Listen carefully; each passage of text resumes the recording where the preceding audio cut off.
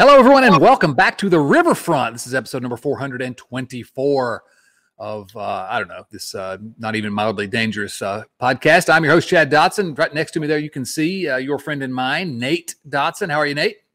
I'm fantastic. Not much to complain about here in Resland these days, and I'm excited to be here and talk a little baseball with two distinguished gentlemen such as yourselves.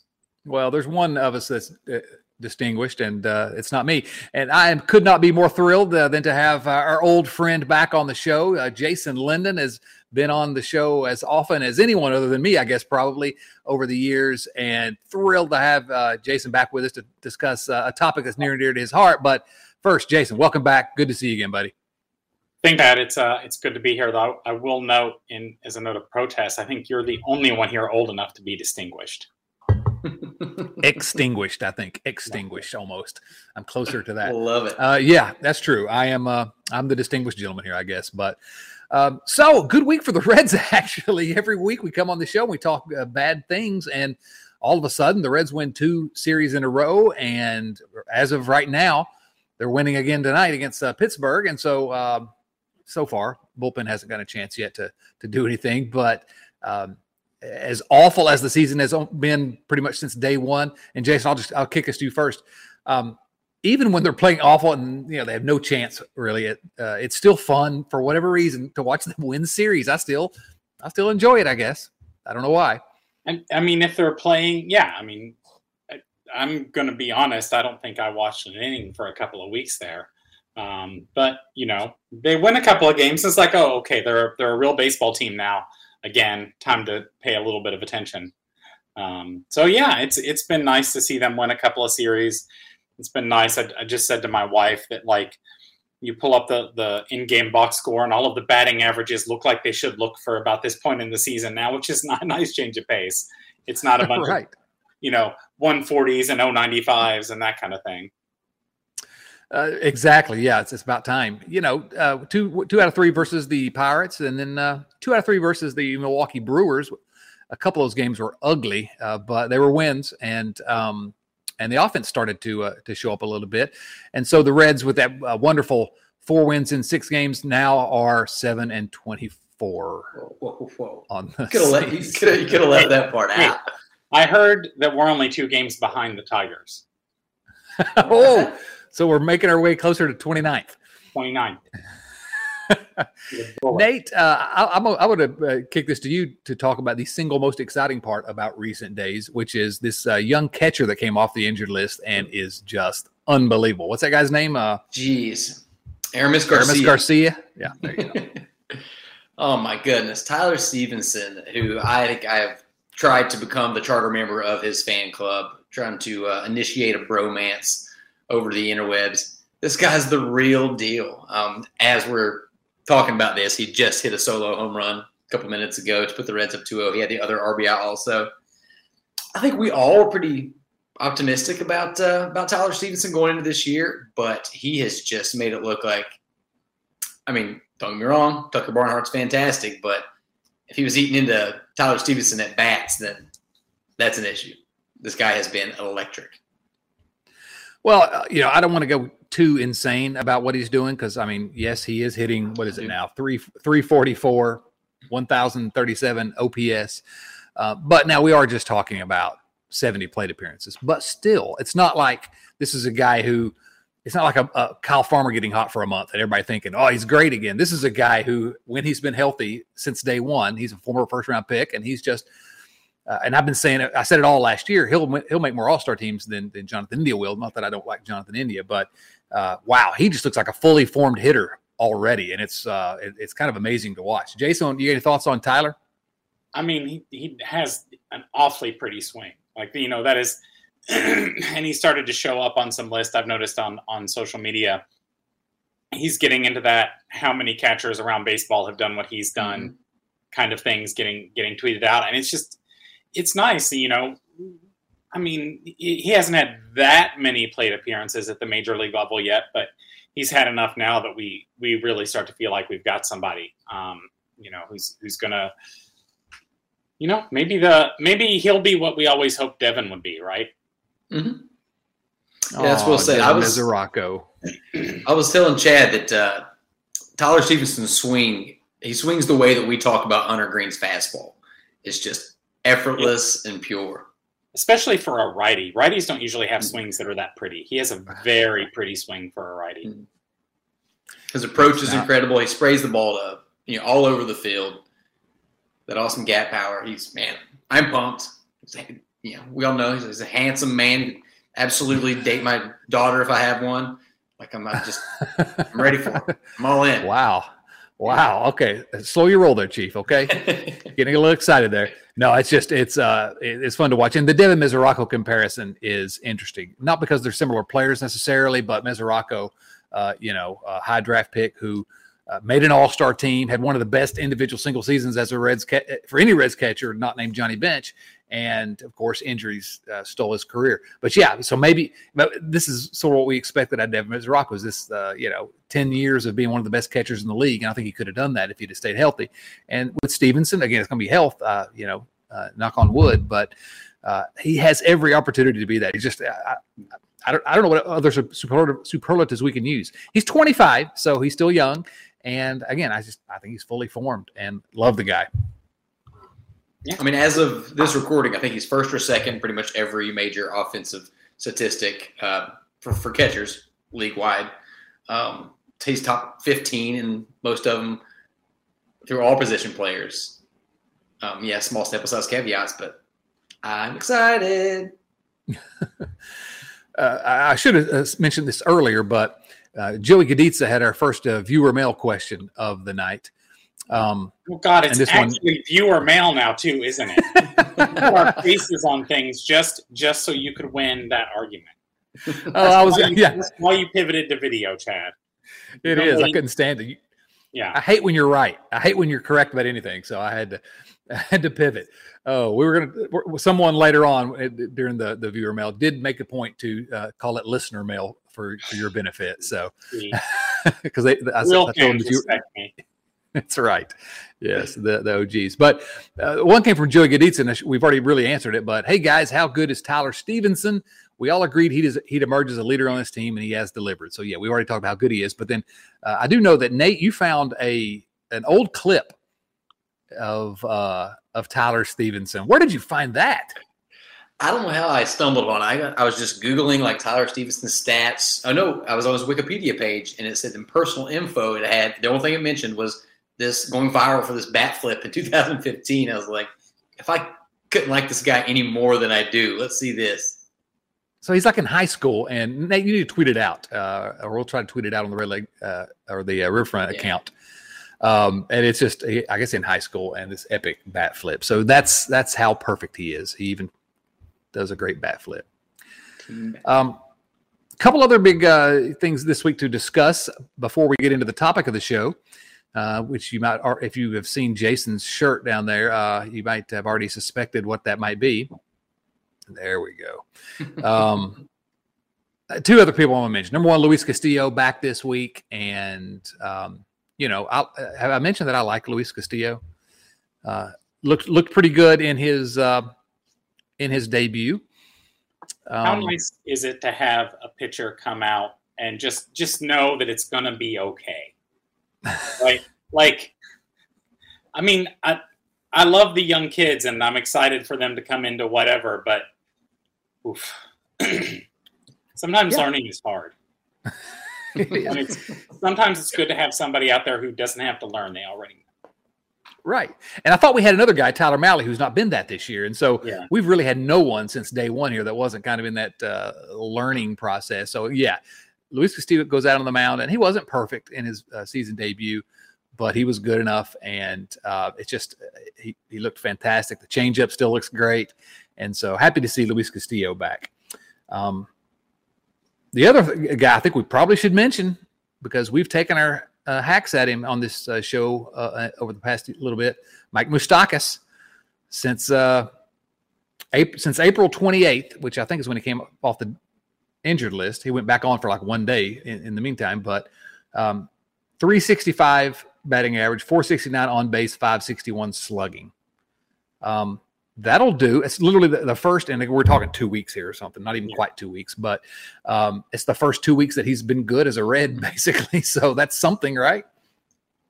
Yeah, I mean, I think if we went back, we could probably find a stretch where he was okay. But yeah, Nate, did you notice how Jason could not just say I was right about something? He had to just contradict me just a little bit there. I mean, have you gone and looked at every 2 week span since he's been a Red Chat? Have you? Have you? No, you haven't. You forget that I'm a teacher and I need you to cite your sources. Listen, it's the end of the year. Do you know how many papers I'm grading right now? Do you? I do not mess with this man. Yes, but I regret already that I've been pushing him to come back on the show. I already regret. Come back, Jason. Come back. Fine, Never again. Well, my stance is feelings, no facts. I will not fact check anything I say. And I've said plenty of harsh things about Mike Moustakas since joining this show. But my goodness, he's just been knocking the cover off the ball. It's weird because I've never seen a hitter pull out. Like he swings at the ball and his head, his entire body is over in the first base dugout. I don't understand. Like he's everything I was ever taught about the baseball swing. It's like he does something different. But when it's clicking, man, he finds a way to put the barrel on it. And he has not clicked very often, but he is right now. Plus, he's an elite athlete. Big time jersey model. Let's leave him alone. He's playing well, and as a matter of fact, it's been a big key to what has been going on with the Reds in recent days, and these 4 wins in 6 games, which is terribly exciting, frankly, given what we've had to watch before. So, him and then Tyler Stevenson behind him. That's been a big reason the Reds have put runs on the board. So kudos to them. Can we talk about a guy who was not in the lineup right now? He is currently on the IL. It's a guy named Joseph Daniel Votto. Now, let me just a little background here. I mentioned it briefly here on the show, I think, but I wrote a feature piece for the print magazine, Cincinnati Magazine, about Joey Votto, and they actually pitched it to me. Hey, let's write something about. We want something about baseball for opening day, so why not Votto? I was, okay, and then they kept pushing me to make it. I was just going to be why Joey Votto is great, something like that. And they kept pushing me to make a hot take, basically. And so the title ended up being why Joey Votto is the greatest Red of all time. Now, I tried to make the case in the piece, okay? And I think you can make the argument, actually. I think I got close to it. I'm not sure I quite believe it, but it was in the most recent Cincinnati Magazine. But it will be, by the time you watch or listen to this episode, it will be live on the interwebs at CincinnatiMagazine.com. And go take a look at it and, give me your feedback as long as you're kind.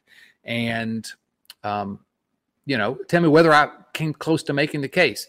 Now, Jason, you've been notorious for Coffee and Votto is one of my favorite ongoing gags on Twitter, where Joey or Jason in the morning just talks about Joey for a little while. And so I thought for sure this idea talking about Votto for this episode would appeal to you. Why don't you just tell us your thoughts on Joey Votto?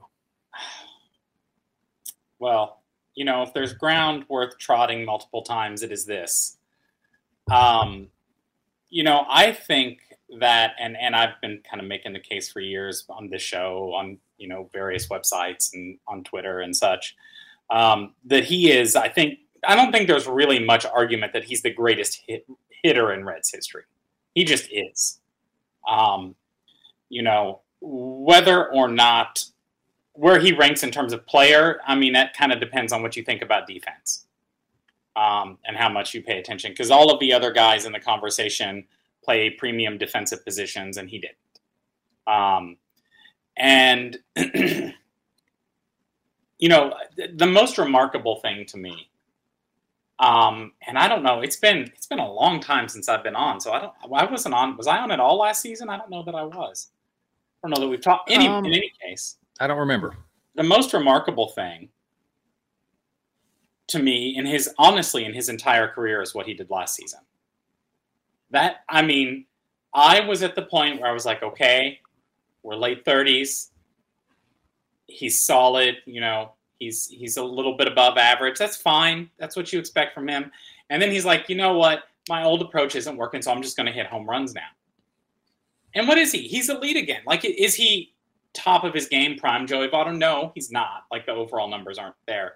But he's, now once again in the conversation for the best first baseman in the league, which he wasn't for a year and a half or so.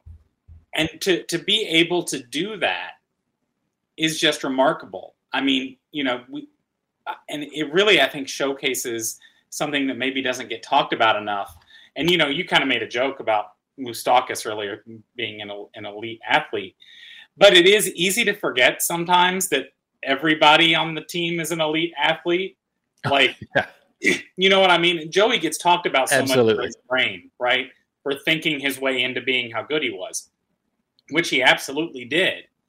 But then when he couldn't, that process wasn't getting it done anymore, he's like, you know what? I'm just going to stand up straight and knock the cover off the ball every time, which I guess you kind of knew he could probably do, but thinking somebody can do it and then seeing them do it is just incredibly remarkable, especially at his age and where he is in his career. It was just, frankly, wonderful and shocking to see. And I really think it solidifies his cases for sure. I don't think anybody can argue really about greatest hitter of all time. And boy, if he, when he comes back, which he was on Instagram showing rehab clips earlier, so I think that's on the horizon.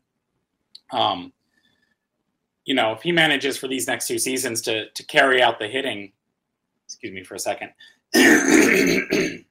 Kentucky in the spring. Yeah. I think he might actually really start to be in the conversation for greatest player ever. Especially when we talk about playing his whole career for the Reds and that kind of thing. It's going to be really interesting. I can quote Joey Votto stats for days and days and days, as you know, but what he's done the last, season and a bit just is amazing to me. Just completely remarkable. Yeah, 100%. And Nate, I want you in just a moment to wax poetic about Joey as well. But I just have to say that what you're saying is exactly why I felt like I could make the case as best player in Reds history because of what he did last year. And yeah, some people are going to say, all right, he's awful so far this year. And yep, he has been bad in his 90 plate appearances this year. But I'm long past the point where I'm ever going to doubt Joey Votto. So he gets the benefit of the doubt. Nate, what do you think? I think that if Tyler Stevenson can marry my hypothetical daughter, then Joey Votto can marry my hypothetical sister. I don't think it's any secret how much we love the guy around here. The conversation is he the greatest Red? And I think, there's arguments to be made for a handful of players. But the fact that he was with the Reds his entire career, I think that puts him above the likes of Joe Morgan, who's barely in the top 25 for games played as a Red. What you guys just mentioned, you would have considered him sort of a stubborn player. He's like, it's my way. I'm successful at hitting because I do it this way. And I learned it from Ted Williams. I learned it from all the greats by studying, and I'm not going to change for anybody.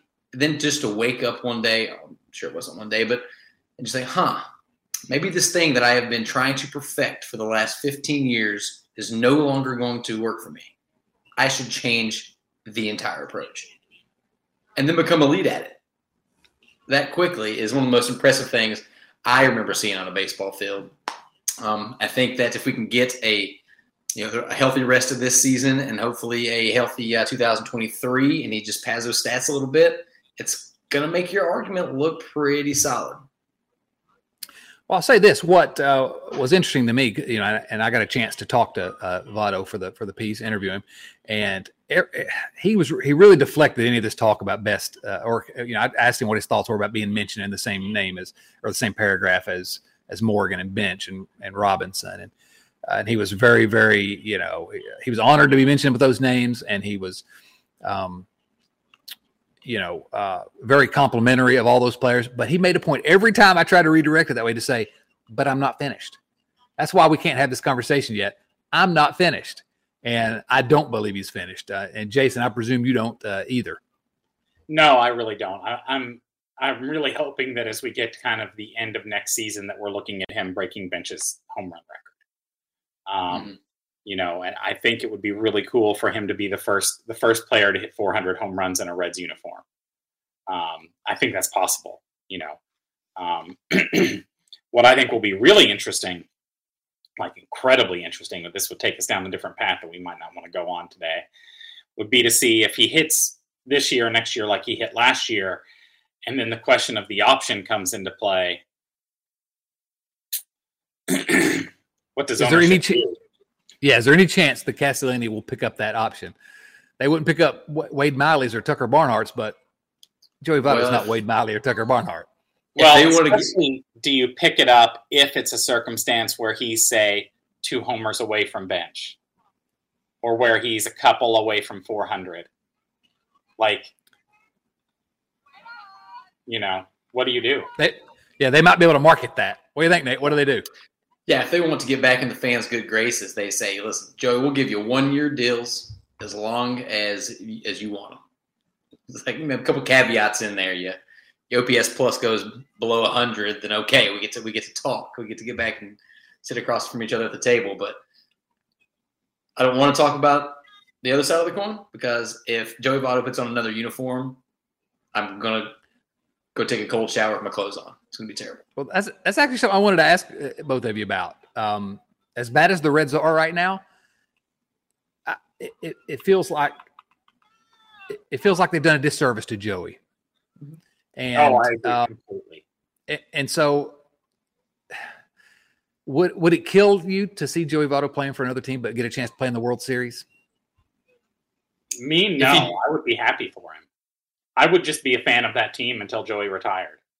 Like, he would have to play in the World Series for it to be okay with me, though. If they trade him to some, wild card contender who loses in a play-in game or something. I would love to see him go get 500 plate appearances with Toronto.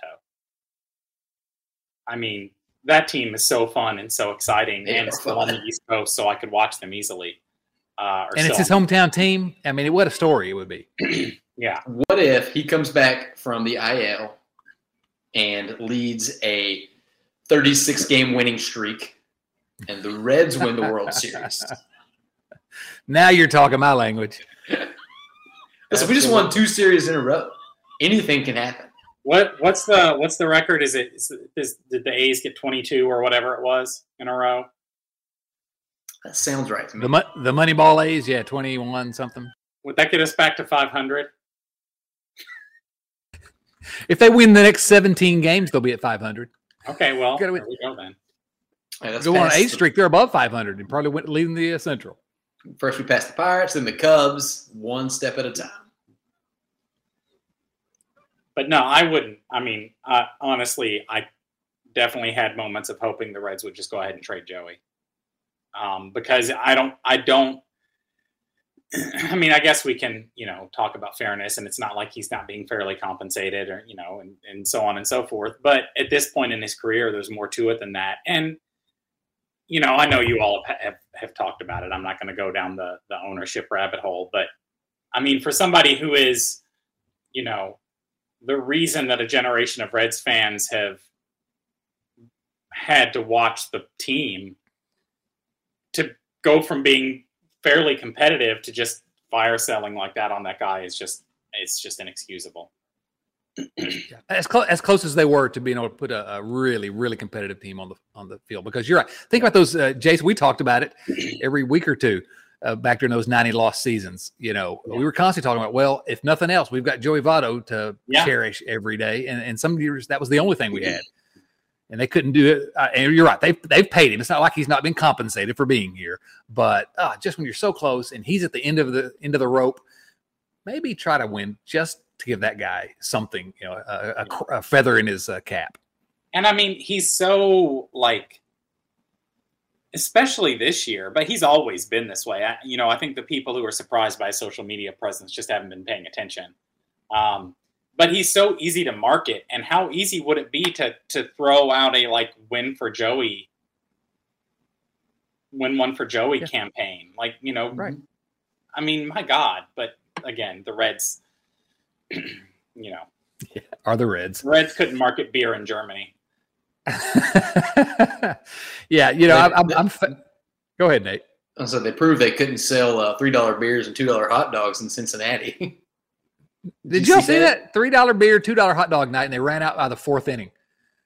I mean, come on, guys. It's just and they couldn't have had. I don't know what the attendance was, but it wasn't that. The attendance was not that great for that game. But yeah, I've been boycotting Castellini, the Reds under Castellini until he's gone. But if they'd have just said, you know what, we're going to make one last push, and even if I didn't agree with all the moves they made, or because Nick Krall's never going to get everything right, but even if they didn't do everything I wanted them to do, but it was legitimately a push to win one for Joey. I think I'd be all in for that. I think I would be right there at the Great American Ballpark once again. Oh, well. It's always the trade deadline. Well, I worry this year at the trade deadline that I don't think Joey's going to be gone, but I guess we should talk about something else that was in the news this week. Actually, before we do that, Jason, any final thoughts about Joey, though? Because I did want us to spend some time just kind of cherishing him. And I used in my piece, I used one of your favorite stats, because it's absolutely my all-time favorite stat. The guys who've led the league in on-base percentage as many times as Joey has. And it's your inner circle, Ted Williams and Barry Bonds. And I think that that's the one, I think, Joey fact I can take credit for discovering. And I remember specifically, like, I was sitting in a coffee shop one day and I was just looking at his stats and I was like, how many people have done that? That's a lot of black in the OBP column. And so I just pulled up Baseball Reference and I just started looking, and I was like, oh, okay. This Legends. It was for an article I think I wrote for Cincinnati Magazine arguing that he was a Hall of Famer back when people were still marginal on that. A lot of people were, and I found that, and yeah, I love that stat so much. And I think that, one of the things that I would say is everybody who's had the privilege of watching Joey Votto's career, don't forget that as good as he is now, he was better than that for a long, long time. Like, that's how good he is, right? That he's like the best, one or two or three best first basemen in the league right now, and still not even quite touching absolute peak Joey. Yeah, it was also true 10 years ago. Yeah. It's just the longevity is ridiculous. I love that. The knock on Joey for all this time was that he took too many walks. He didn't knock any guys in. Third in team history in RBIs. I mean, yeah, and it's hard to, you all know the argument. It's hard to knock guys in when there's nobody on base. There's nobody on base. Exactly. He didn't have Mike Moustakas sitting in front of him all those years, like Tyler Stevenson does. No, I just think I was worried is not the right term, but when it looked like Joey might be starting that age-related decline in 2019 and early 2020, I thought, well, what's going to happen here is he's going to not be good here towards the end of his career, and people will get mad about how much money he's making in combination with just recency bias, I guess. They would remember this Joey and kind of forget how special he was. And so if nothing else, that 2021 season was, even if he didn't reach those heights, he's going to be way better than he's been so far this year. I have no doubt about that. But even if he doesn't reach the heights of last year again, it still reminded everyone, oh yeah, this guy is just different. He's made different. And that was the season where I think everyone was like, okay, yeah, this guy's obviously a Hall of Famer. There's no question. It took that season. I think the last thing on Joey, and I think this was my favorite off-season, preseason quote, whatever. I can't remember which preview it was, but I was reading some season preview somewhere where they, rank first baseman across the league or whatever, and the Reds were pretty far down. And I was like, this is weird. So I was scrolling down and figuring out, and they, blah, blah, blah, aging curve, so on and so forth. And they had a quote from a scout that was like, yeah, no, this ranking is stupid. We all know Joey's going to outperform his projections. Like, come on. Right. We all know what's going to happen, so just rank him appropriately. He's Joey. Kudos, Joey Votto, always a favorite of this show. Okay, so Nate mentioned the trade deadline earlier. I don't think Joey will be getting traded at the trade deadline, but Peter Gammons this week dropped this tidbit that the Reds are evidently still shopping Luis Castillo and Tyler Mahle. And so next viewer mail question. And these viewer mail questions come from our friends at patreon.com/riverfrontcincy. Patreon.com/riverfrontcincy, where you too can join the family. Jerry Seduth says, if the rumors are to be believed and the Reds are shopping Castillo and Mahle, what kind of return would be reasonable to expect?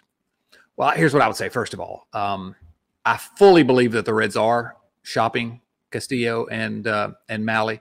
I have no doubt in my mind that that's happening. Should it be happening? No, but I have no doubt that it never stopped happening. In terms of what kind of return, okay, well, what kind of return will we get if we had a competent general manager? And what kind of return will we get with Nick Krall pulling the trigger? Two different questions. So I'm not even willing to guess how the depths that Krall would drop to. But either of you have any thoughts about Castillo, Mahle potentially being traded? I think at least one of them, I've been saying this for a while, at least one of them are gone at the trade deadline. And probably it's Luis Castillo is my guess. I don't know. What do you think? I think either of them getting traded has to yield at least one, possibly more than one, top 100 prospect who is effectively big league ready, as in less than 2 years away from the big leagues. None of this like rookie league, A-ball, none of those. Lottery tickets, yeah. Right, especially because, and this is a thing I've started to kind of casually worry about in the deepest recesses of my mind. We've got Green and Lodolo up now, right? Yep. So that window on them is open. And with ownership behaving like it does right now, if you're aiming to put together winning teams with them, you can't trade for guys who are 3, 4, 5 years away. Because if you do that, then by the time those guys are starting to be ready, then all the Reds who are still bad are then shopping Green and Lodolo and so on and so forth. So any guys that we get in trades at this point have to be of the high floor, high ceiling type. I'm with you. Here's what I keep coming back to, which is that yes, Hunter Green is this stud prospect and shows every bit of the potential. We're seeing every bit of it. Man, I want him to be emulating Luis Castillo. I want him to be emulating that change up and the way Castillo. He can be better than Castillo. Of course, that's saying a lot. I'm not going to predict that because Castillo is awfully darn good, but he could be better than Castillo. I like having him. I'd like for Castillo to be able to kind of mentor him a little bit. I don't know. Nate, what do you think? Yeah, I agree. I got a couple of thoughts. First off, it was nice of them to, defrost Peter Gammons out of his cryo chamber so he could send out that tweet. Thanks for the brilliant insight. They should. I won't say they should be shopping them around, but they should certainly be taking every single call. I mean, if you're the general manager, listen to what people have to say. But come trade deadline when people are getting a little desperate, that's sort of the time when these moves need to be made. I think that's kind of like what Jason was saying for Castillo. He means so much to this team. His attitude, his flair. I think it's more than just the statistics. I think you need at least one real blue chipper, MLB ready blue chipper, and then some organizational depth. And I think you get a little more for him than Mahle. But even with Mahle, like I said, top 100 prospect at least, maybe two of those for Castillo. And it's tough. You don't want to see those guys go. They could be cornerstones for a long time, but knowing that this ownership isn't going to pay them. I mean, what do you want? Did you sit on them and let them walk the way they did Wade Miley? I don't know. Yeah, I don't know. I mean, I guess the question becomes, when do they see themselves being competitive again? And my guess is the answer that Castellini, Krall, and company would give you to that question, when will the Reds be competitive again, is long enough in the future that keeping Castillo around probably doesn't make much sense if you can get something for him. I mean, if you trusted this front office to properly manage this roster, then you'd have to say, yeah, well, okay, maybe you can make that case. I don't trust them. So, but if you're going to trade them before, while they're still valuable, unlike what happened back in 2013 and 14 when you waited too long to trade some guys. and 15, waited for the All-Star game, and you didn't quite get as much for him as you could have. So I don't want to talk about that. The Reds are only 17 games under 500. Why are we talking about stuff like the trade deadline? We got an exciting team to watch. What's the score now? Let's see here. Still 2-0. All right.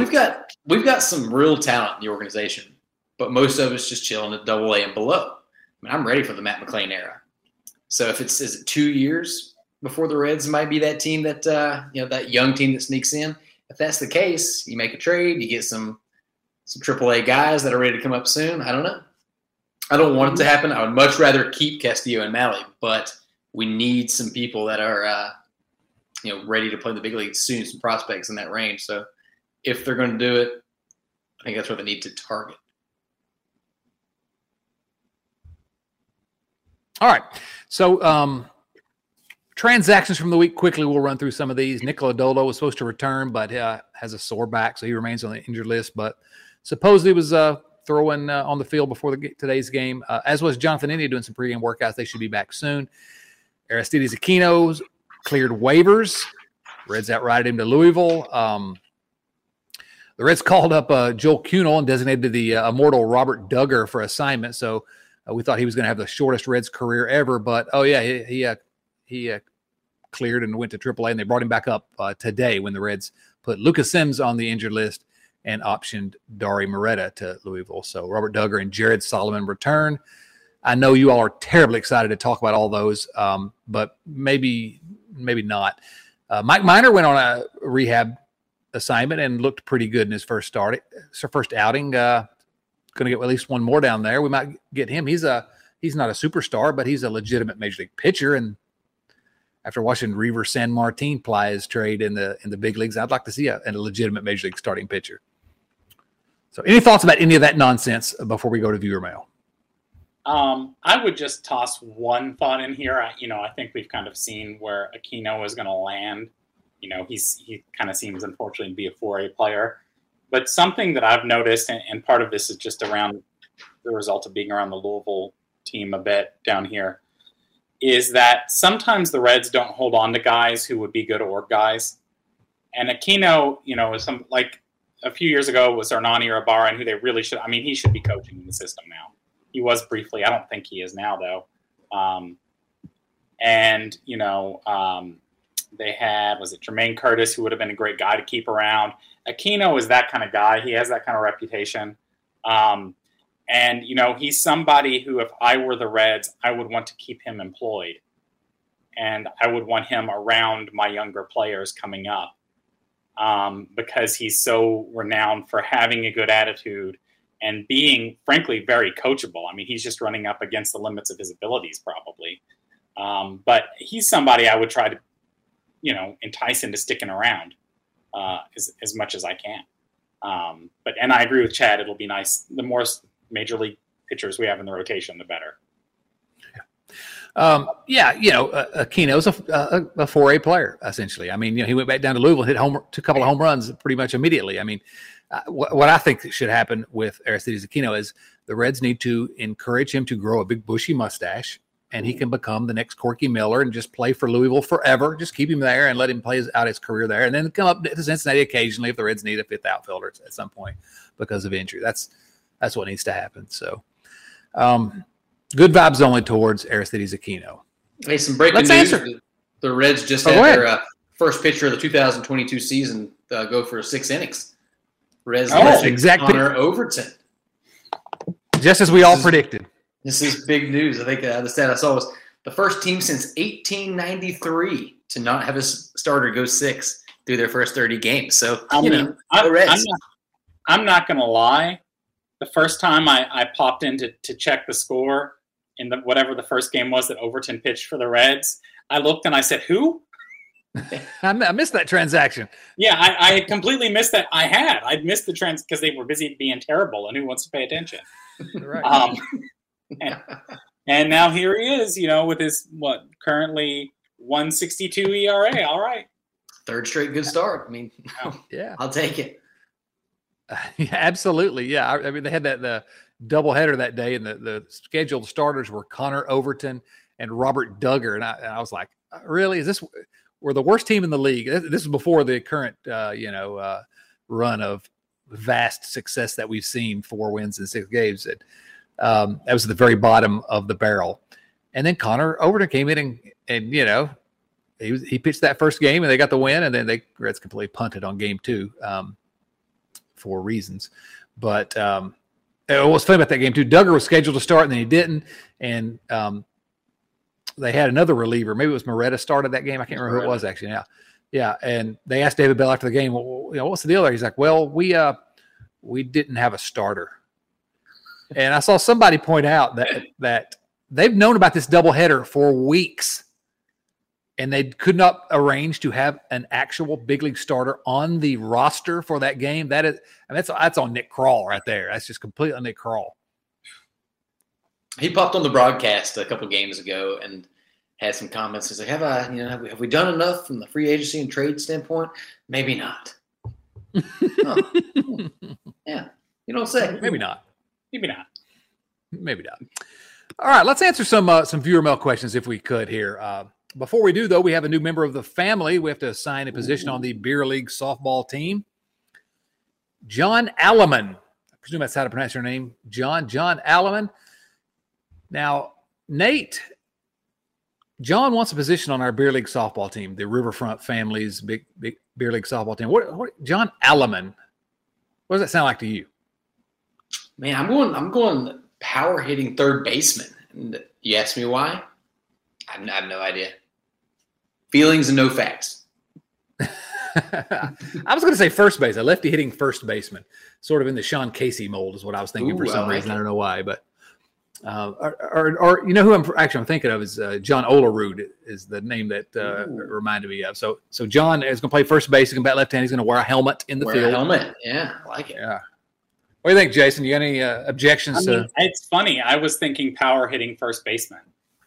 But like in the old school, 220 batting average, but 38 homers. Okay. I like this. Like the 80s. Love it. Big, All right, big jaw, red man in his jaw. You got it. Exactly.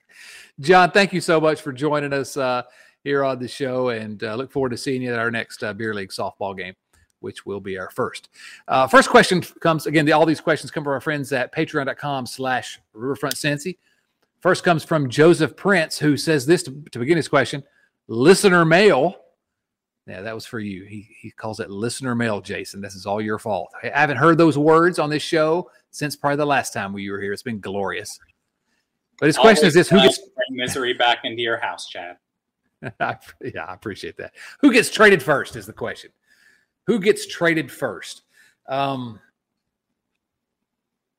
think. Go ahead. If anybody wants to jump in, go ahead. I got a take for you. Tommy Pham. Yeah. Ooh, I didn't think about him. That was my answer. 1 year deal. That's a 1 year deal. It's a low. He's clearly a rental. He's clearly looking to, get paid this offseason.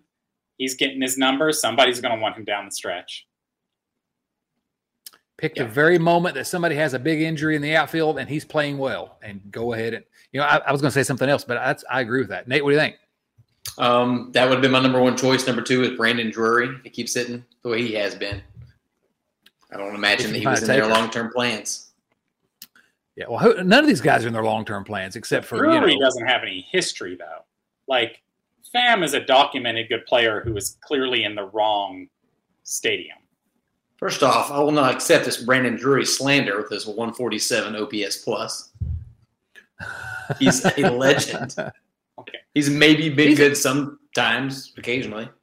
He had some moments with the Cubs, but it's not like Pham, who was close to being a star. Although I tell you this, before the season, I talked with a buddy of mine. I'm going to admit now that I have a friend who is a St. Louis Cardinals fan, and I know it's awful. And I said, what do you think about this Tommy Pham? I think that's it's not where I would have gone this offseason, but after they sold everybody else and they were, down to minimal options, I don't mind having Tommy Pham. And he was like, oh, I hate that guy.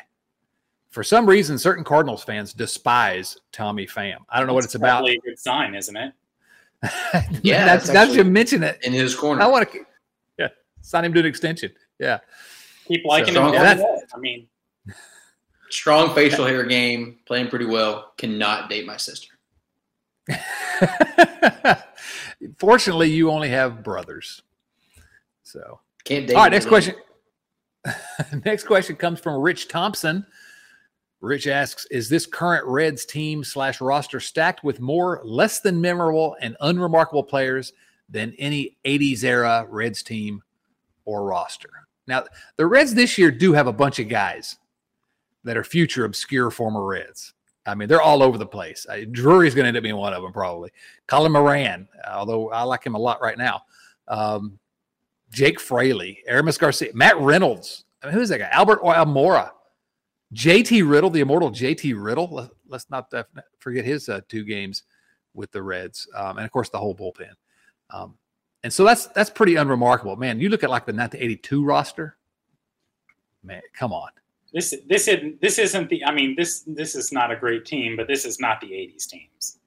I mean, this is not the ghost of Mario Soto's arm and the ghost of Johnny Bench's knees, and then whoever else you can, convince to come over from whatever bars next to the stadium to play.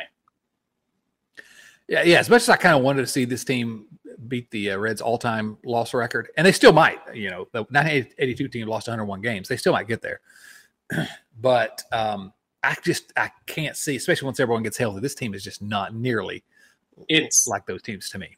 It's hard to imagine a team that features, India, Stevenson, Votto, Pham, Castillo, Malley, Minor. Like, that's not a team that's going to lose 100 games, barring something weird. And don't forget that we have Max Strock coming off the DL about midway through the season. Exactly. Point taken. Just pump that into my veins. Yeah, the starting rotation out to 82 actually had pretty good seasons that year, although, a couple of them weren't that great. Now that I'm looking at it, this is the 1982 team that lost 101 games, the most losses in Reds history. Soto, Mario Soto, one of my all-time favorite players. Bruce Bareni, the immortal. Frank Pastore, and an aging Tom Seaver, who was not good that year at age 37. But I just look at that roster. Dwayne Walker, Larry Bittner, Mike Vail, Tom Lawless, Dave Van Gorder, Rafael Landestoy. Go look at his 1984 Topps card if you want to see the peak athletic condition of a baseball player. Rafael Landestoy, 1984 Topps. Michael Berry. Clint Hurdle. Gross. And, of course, Wayne Krenchicki. So Chad's favorite. Legend. The legend. So yeah, Rich, this is not worse. But there are some obscure former Reds. Like Connor Overton, frankly, I hope he continues to be the ace of the team, but I do not hope that he continues to be the ace of the team, but I do hope he continues to pitch this well. Exactly. The way you phrase that is much better. All right, next question comes from James Urban. Finally, a fun week of Reds baseball. No question. Just wanted to say that because, man, it was great. Yes. Go Reds. Yes. Can I just say this? I hate to do this, and I don't want to, I don't want to, rain at the picnic here, but how sad is it that winning 2 out of 3 against the Pirates, and the Brewers are a good team, but that feels like a world championship. And on Nate's whiteboard back there, I think he's called it a world championship. Should we feel sad about the fact that this is kind of fun? I think the whole point of baseball is for it to be fun. Yes. And when it stops, I put it on the tee for you, Jason. I put it on the tee for you. You've said this a million times here. When it stops being fun, go do something. Like I said, where I didn't watch an inning for a couple weeks, I was busy having fun, and watching baseball was not fun. Like, don't dedicate your time to something that makes you miserable.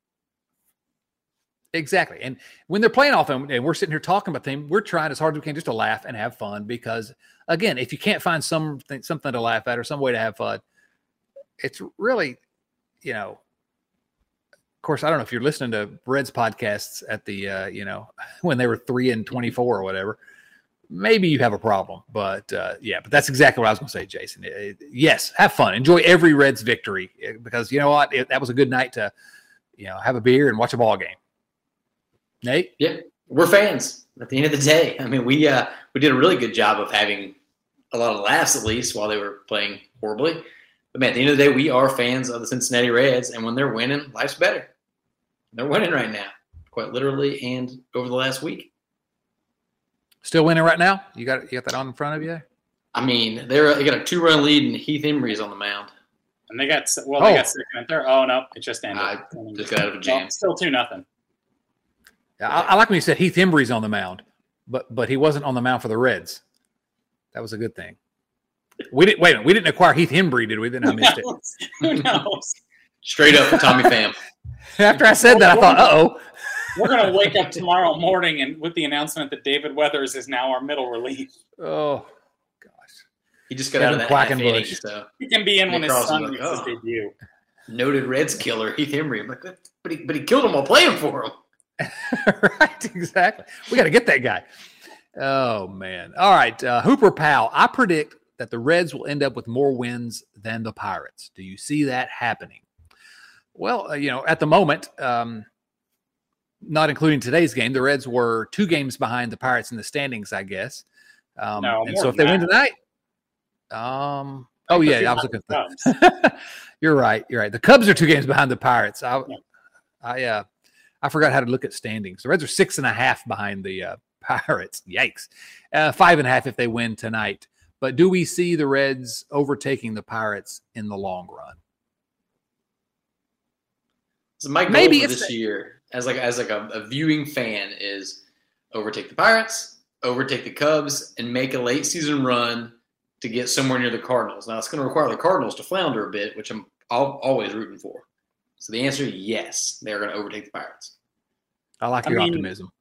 I think they could win more games than the Pirates. The Pirates are pretty terrible. I think the Pirates have played over their heads a little bit, and they're 13-7. So yeah, they're actively terrible. Yeah, and actually, when you want to talk about bad ownership, bad management, the Reds do not have it. We think we have it bad. Pirates fans really have it bad.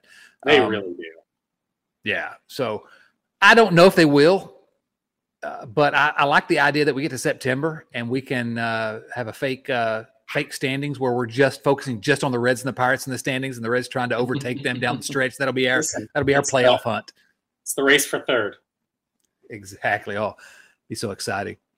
All right, last question here, and we'll get out. Comes from our friend Seth Shaner. Seth says, "Today's my birthday. Happy birthday, Seth." Happy birthday. He says, do you think the Castellinis care? No. We do. I mean, care about their profit margins? Yes. Did you buy a ticket to today's game? If so, they care. Right. They would have cared. Actually, we care without your money. I don't think they actually care about ticket sales. They've already made a profit based off the TV money this year. Would they like to have the place filled, Gary American Ballpark filled up? Yeah, because that's more money in their pockets. But they're not dependent on that, as I've been saying for weeks and months. And that's why baseball is basically screwed up, because there's no incentive for them to care about you, the fan. And so, so you should. What's the one incentive? Don't poop in the truck. Still the greatest thing that's happened in my lifetime as a Reds fan. Actually, we think it may have happened. I don't know. They replaced the truck. They changed the truck out. They replaced the truck out there. So somebody may have defecated back there. We're going to become a conspiracy pod, and this is our first one. The truck got pooped on. That Reddit post is still I'm still laughing out loud about it. Oh, man. Oh, the Reds. Jason, why are you still a fan of the Reds? Genetics. We were born into it. We can't help it, right? Yeah, I didn't really have a choice in the matter. And then I went and married a Reds fan, and then when the Reds were good for a minute, my son bought in full bore, and there's nowhere else to go.